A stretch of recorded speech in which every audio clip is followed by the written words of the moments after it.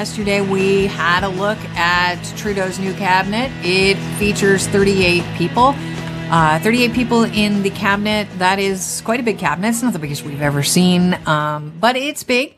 Also, I believe there are 9 new faces in the cabinet, some of whom are new MPs, like Marcy Ian from Toronto. One of the latest positions that's really getting a lot of talk over the last 24 hours is getting a lot of reaction out of the province of Alberta. And that is about one of the most important files that we have right now. When we were talking about the election, I think one of the biggest issues that people were concerned about during the election was the climate. And yesterday, we found out that an activist has become the federal environment minister. Here to talk a little bit about that and why it's making the Premier of Alberta's head almost explode.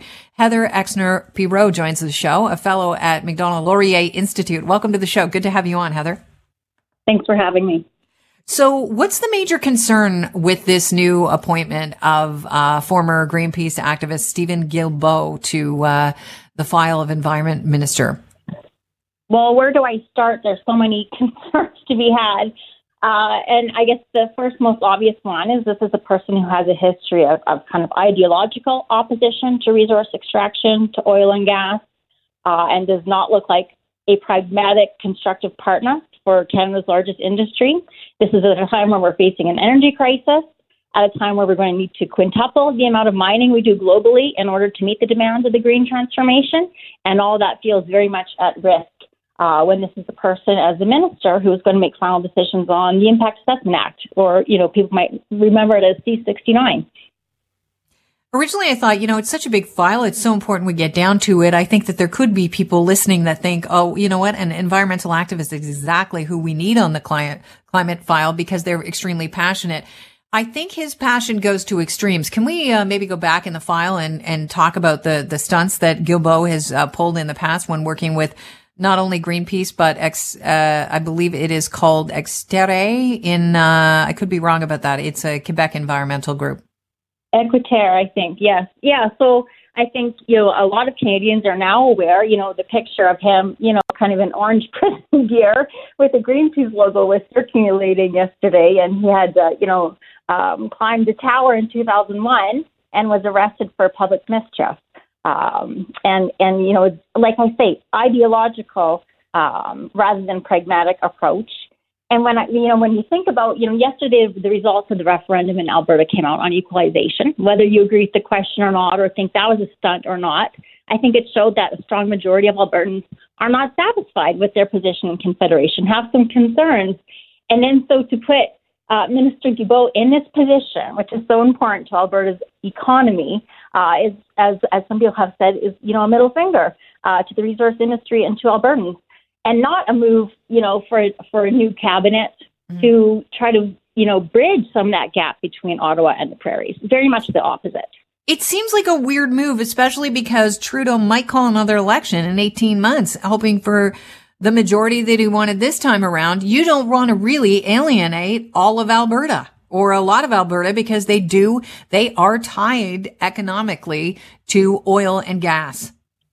And I want to make the point, I agree. This is definitely moving backwards on nation building, and will definitely, I think if you wanted to put in, a caricature, an object for Albertans, for people in the natural resource industry to draw their ire, you couldn't come up with a better villain than Steven Guilbeault, who's an activist, Greenpeace from Montreal, who has scaled buildings and been accused of public mischief. Mm-hmm. You couldn't pick someone who is a more perfect image of what people in the natural resource industry get frustrated with in Ottawa. Just to put in perspective, when you say scaled a building, he scaled the CN Tower in 2001. That's right. And that was, just coming up to 9/11 too. So it was a stunt. That's what, this is. So I to get back to the point, because I know people will say, well, this is good for climate. I want people to understand what this means in practice. It means that investors in the natural resource industry, not just oil and gas, because this minister is also responsible for transmission lines, mining, anything that's linear that crosses borders, and a lot of other things that don't. He is the one at the end of the day that will determine if it's in the public interest or not. So why would you ever invest in Canada the tens, sometimes hundreds of millions for a large project that you need to put in to a project, knowing that at the end of the day, you could jump all the hurdles, you could go through all the processes, and this is still the minister who's going to be able to say yes or no. This will have such a chilling effect on natural resource investment in Canada. Again, at a time when commodities are booming, when the world needs more commodities, needs more Canadian products, and we're just not going to get there. Not to put you on the spot, but was there ever, I don't know how in the know you are with the rumor mill on the Hill, was there ever another name being bandied about for this position? Because I understand that Guilbeault wanted this position. He was heritage minister for a long time, but he had his eye on that climate file, the environment file for, since he became a member of parliament. I'm in Calgary, so I'm not connected to the Hill. But I'll tell you who would have been acceptable. Seamus O'Regan, who was the last Minister of Natural Resources, was very much seen as credible out west. That actually said the words oil and gas and didn't just use the metaphor of energy. Actually promoted small modular reactors, actually publicly supported the Newfoundland offshore oil and gas. And he seems to have demoted for those steps, for what, we thought was pragmatic and good policy. And also the only Alberta MP, he's given a ministry portfolio, but of tourism. Manitoba MPs have been demoted too. So it just feels like all of this is a huge snub to the prairies. And why that would, and stacking it with, Quebec and Ontario MPs, and why that is a good policy for the nation as we're in this kind of polarized moment, I do not understand. It's also curious when, we are coming up to, and I believe it starts this weekend, I could be wrong, we're days away from the global COP26, it's the climate conference in Glasgow that the Queen's got to skip because of her health. This is likely to, start some tongues a wagging. Is that what Trudeau wants? I mean, he really does like attention. And that would certainly be the impression that we have, in the West, in the prairies, that this is all about Central Canadians feeling good about themselves. And what we see when people are involved in actually producing things, getting financing for things, transporting things, doing the logistics, the pragmatic measures that would probably help global warming the most is getting more BC LNG to replace Asian coal. We see that without enough natural gas, they're cranking up the coal generation power plants again. It would be helping the oil sands get to net zero by 2050 by helping fund some carbon capture. And it would be helping more mines get online so that we can have enough metals to transition to a green, kind of energy new paradigm. And all of that feels that threat. So I think if you're a pragmatic environmentalist looking for good solutions, this is problematic. If you think you live in a world where we can have everything and it will cost nothing and there'll be no environmental impact with 8 billion people, then I guess you think that Stephen Guilbeault is a pretty good minister. Are you concerned that this guy in the past, when he lets his passions get the best of him, turns to stunts and might not be, willing to have a conversation with Albertans about what you really need out there and what's for the good of the whole country?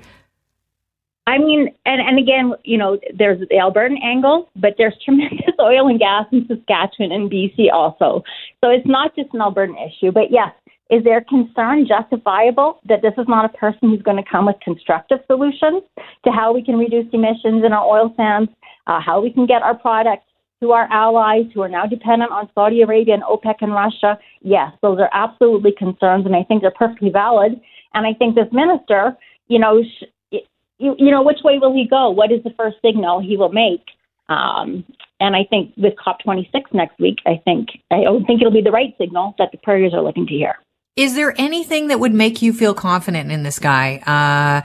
In this choice for environment minister, is there any way that you're willing to give him the benefit of the doubt for, people are extreme when they're younger, when they're passionate about things. Maybe they've changed. Maybe his heart's in the right place. Maybe he will listen to, Albertans and people out west and what your concerns are with regard to the environment and also the ability to, retain jobs. I would say that probably expectations out here on the floor. So even a kind word from this person to say that he does want to represent businesses, that he does want to help economic development, he is interested in approving projects, even just a kind word would probably, assuage some concerns out here. But there is no reason for us to, and even Wilkinson moving in, the other switch was from Wilkinson to Natural Resources. I mean, that's, Wilkinson was not a friend to industry, in his tenure either. So why they would put these people in these cabinet positions, but just have them turn around and change the way they talk about things and think about things, the day they get into the job, well, that would be very surprising. But certainly if that came out, I think everyone here would embrace that. Heather, thanks so much for providing some perspective on what's going on out in Calgary. I appreciate it, and we hear your concerns loud and clear. And it's interesting to talk to Canadians that are, going to be directly affected by this environmental minister. Although you say it's going to be all of us, I think directly there's a bunch of jobs that have to be, worried about their position right now. Not just jobs, Kelly. It's the cost of living. The cost of living is going to affect everyone when we don't have the resources, the minerals, the metals, the energy to produce it. We're already starting to see that, and we'll see it more. Heather, thanks so much. Have yourself a good day. Thank you. You too. Cheers. Heather Exner-Pirot is a fellow at the Macdonald Laurier Institute.